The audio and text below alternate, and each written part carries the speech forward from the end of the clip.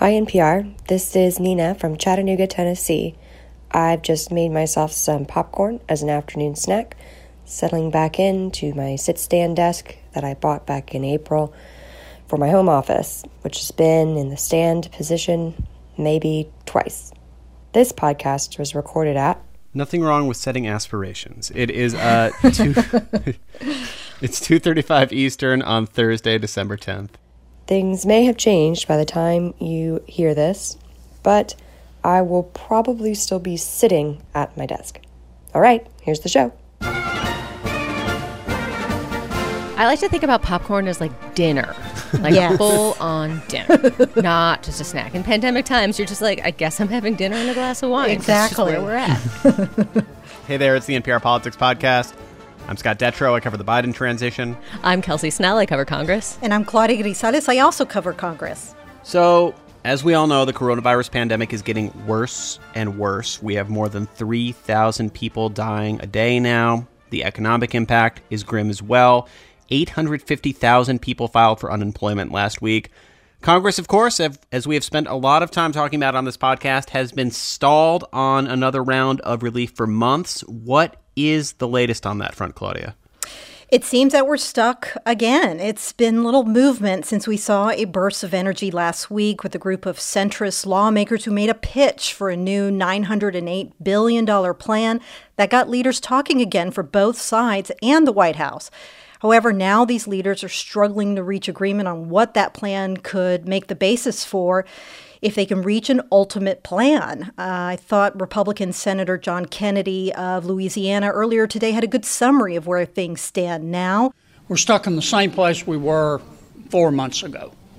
That is, the Democrats are insisting upon additional monies for state and local government.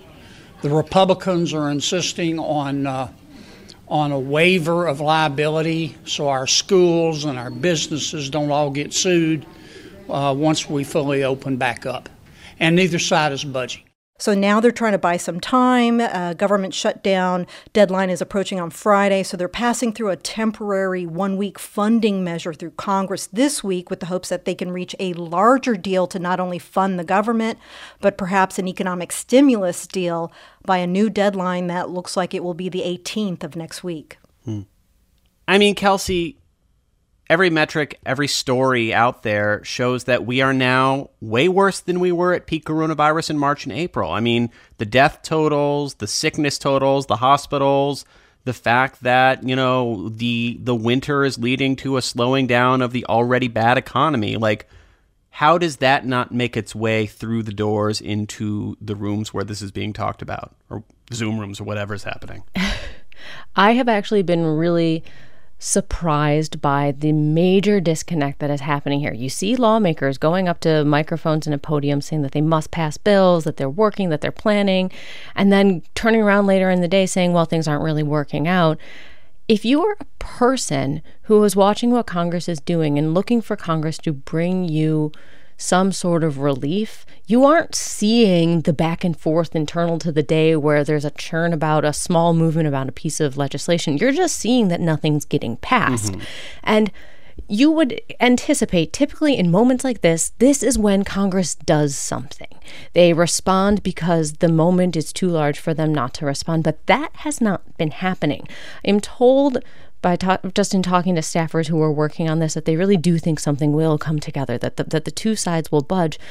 One of the unique things about this particular situation, as it compares to other times when the country has been in crisis and Congress has been trying to respond, is that the White House really hasn't been that engaged. So you don't have that top-level person either consistently calling for something or pressuring people or, you know, using that bully pulpit of the presidency to try to drive home the fact that a deal has to get done.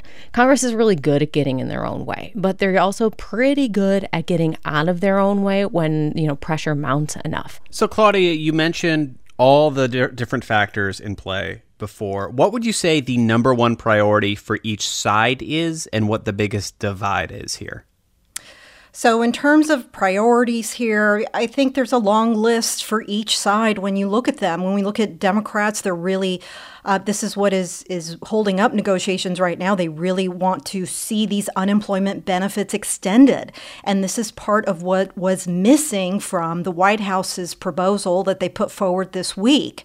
And so that is one area that they're really focused on. And of course, state and local aid. And in exchange for that, Republicans want to see this liability shield for businesses who have struggled during the pandemic. So we're seeing Republicans really raise this issue about the liability shield and hearing about the Paycheck Protection Program and small businesses from Republicans as well. But in the end, this list of priorities, the crossing over is what's proving to be difficult right now. Mm-hmm. We are changing presidents in about a month and 10 days.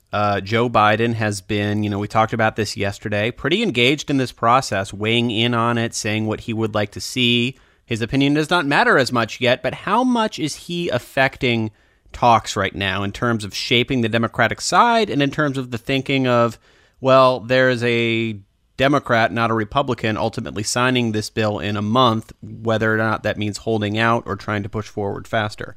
His bare existence as the president-elect changed the dynamics of this negotiation when House Speaker Nancy Pelosi and Senate Minority Leader Chuck Schumer decided to step away from a $2.2 trillion bill that they've been pushing and say that they would get behind using about $900 billion as the starting point for these negotiations. They said that they'd do that. They were explicit. Because Joe Biden is going to become president, they're willing to do a little bit now with the full belief that he will do a little bit or a lot more later. But that didn't really clear up some of those other sticking points. And the fact that, Republicans maybe don't feel like they need to clear the decks for Joe Biden. And I will say, though, the jobs numbers, unemployment numbers that we are seeing, and the threat of a really deep, potentially double-dip recession, that is a scary thing for both parties because both parties would get blamed and both parties would have to find a way to bring the country out of that moment. Yeah. I mean, I'm just thinking through of so many ways I've seen in my life examples of the fact that things are probably slowing down again. People are being more cautious because the virus is yet again everywhere. And people are probably not even doing the same limited level of eating and things like that because it's cold and dark outside. It's just harder to do that safely. So there are a lot of things that you don't want to do in a COVID environment that you might have been willing to do in the summer. Yeah. What's the sense of the biggest danger of absolutely no deal happening? I think this will be a difficult failure on so many levels, an economic failure and a pretty tough political failure. To touch on just a couple, it really puts a damper on the start of a Biden presidency who will come in under this cloud of economic and political strains to reach some sort of coronavirus deal. Without one, the holidays will be that much more difficult for Americans on the losing end of all this. They could be faced with difficult choices on where they live, if they can afford their next meal. So it just raises the stakes, as Kelsey was mentioning, that much more next year. And it sets the tone for a pretty dark winter in many more ways than just battling this pandemic. Right now, things look really bad. I will say that I have watched so many negotiations that seemed hopeless kind of magically come together after a weekend or a moment when we reached the very, very end of talks and everybody was giving up. And then, suddenly we have a deal and we're passing it in the next 12 hours. I am not ruling out the possibility that could happen in this situation. Congress is one of those places that is both mysterious and predictable. Yeah. All right, we're going to take a quick break. And when we come back, we will talk about a whole other negotiation happening right now in Congress, the Defense Authorization Bill. Support for NPR and the following message come from UStudio. Today's business world requires remote communication for training, sales enablement, and more. That's why companies like Nike, AT&T, and Dell all trust UStudio. UStudio securely hosts and distributes fully branded podcasts for businesses to communicate effectively with their employees, customers, and partners in a media-first mobile experience. Get started for as little as $1 per user. Visit theletterustudio.com today for your personalized demo. Today, some people argue that the Supreme Court has more power than all other branches of government. But when and how did the Supreme Court end up getting the final say? How the court became more powerful than anything the framers could have imagined. Listen now to the Throughline podcast from NPR. And we are back. So late Tuesday, the House passed the $740 billion National Defense Authorization Act. It's essentially the military's budget. It was passed by a wide bipartisan margin in the House, but President Trump is threatening to veto the bill. Why is that? We have a few issues here. He initially threatened to veto this legislation earlier this year during the summer because it contained an effort that would end the use of Confederate names and symbols at military installations. This is something that was led by Massachusetts Senator Elizabeth Warren. She is a target of Trump's ire. And then more recently, Trump threatened to veto the bill if it doesn't repeal a legal shield for social media companies. And we should note these are the same companies, such as Twitter, that Trump has been feuding with. And he says they've been unfair to him. And so he was essentially asking lawmakers very late in the game to use this defense bill to undo this section of the Communications Decency Act. It's known as Section 230 that provides this protection.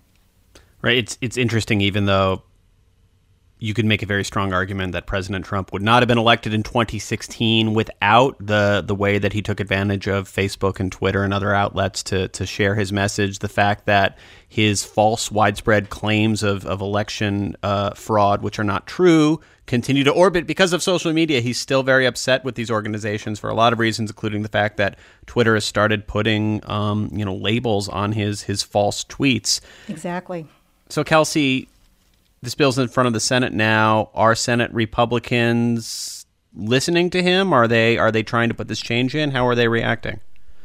Some Senate Republicans are listening to him and are frustrated with with these tech companies. But by and large, they're not listening to him when it comes to doing anything about changing the NDAA. I mean, Claudia has been talking to a lot of them, it sounds like there's going to be just as wide a bipartisan margin in the Senate, if not wider, than there was in the House.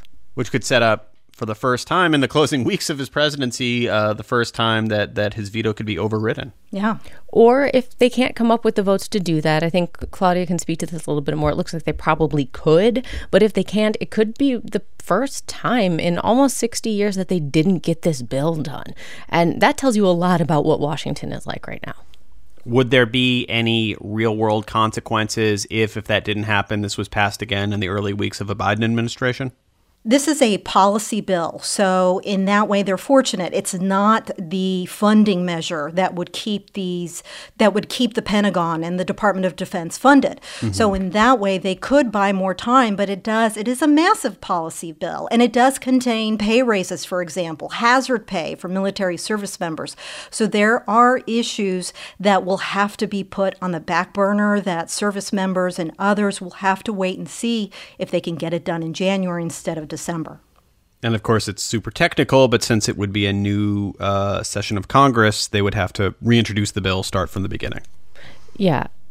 The thing about this being a policy failing versus a political failing versus like an implementation failing, in the end, it's a failing. It's a failing by Congress to continue doing the work that they're supposed to do. And a lot of lawmakers say that they viewed this as a bare minimum, the thing that they can always turn to say, at least we got that done. And that may not be something that they can hang their hat on now. And it really does speak to a moment where the Republican Party is, making decisions about how they're going to follow President Trump, and Democrats are making decisions about, what their party is going to look like. This is a real inflection point for Congress. And as much as that may feel distant sometimes, it's a real inflection point for the parties in general and the way that people interact with one another. This is an episode where that joke that John McCain would say like 6 times a week feels applicable about how the only people who like Congress are blood relatives and paid staffers.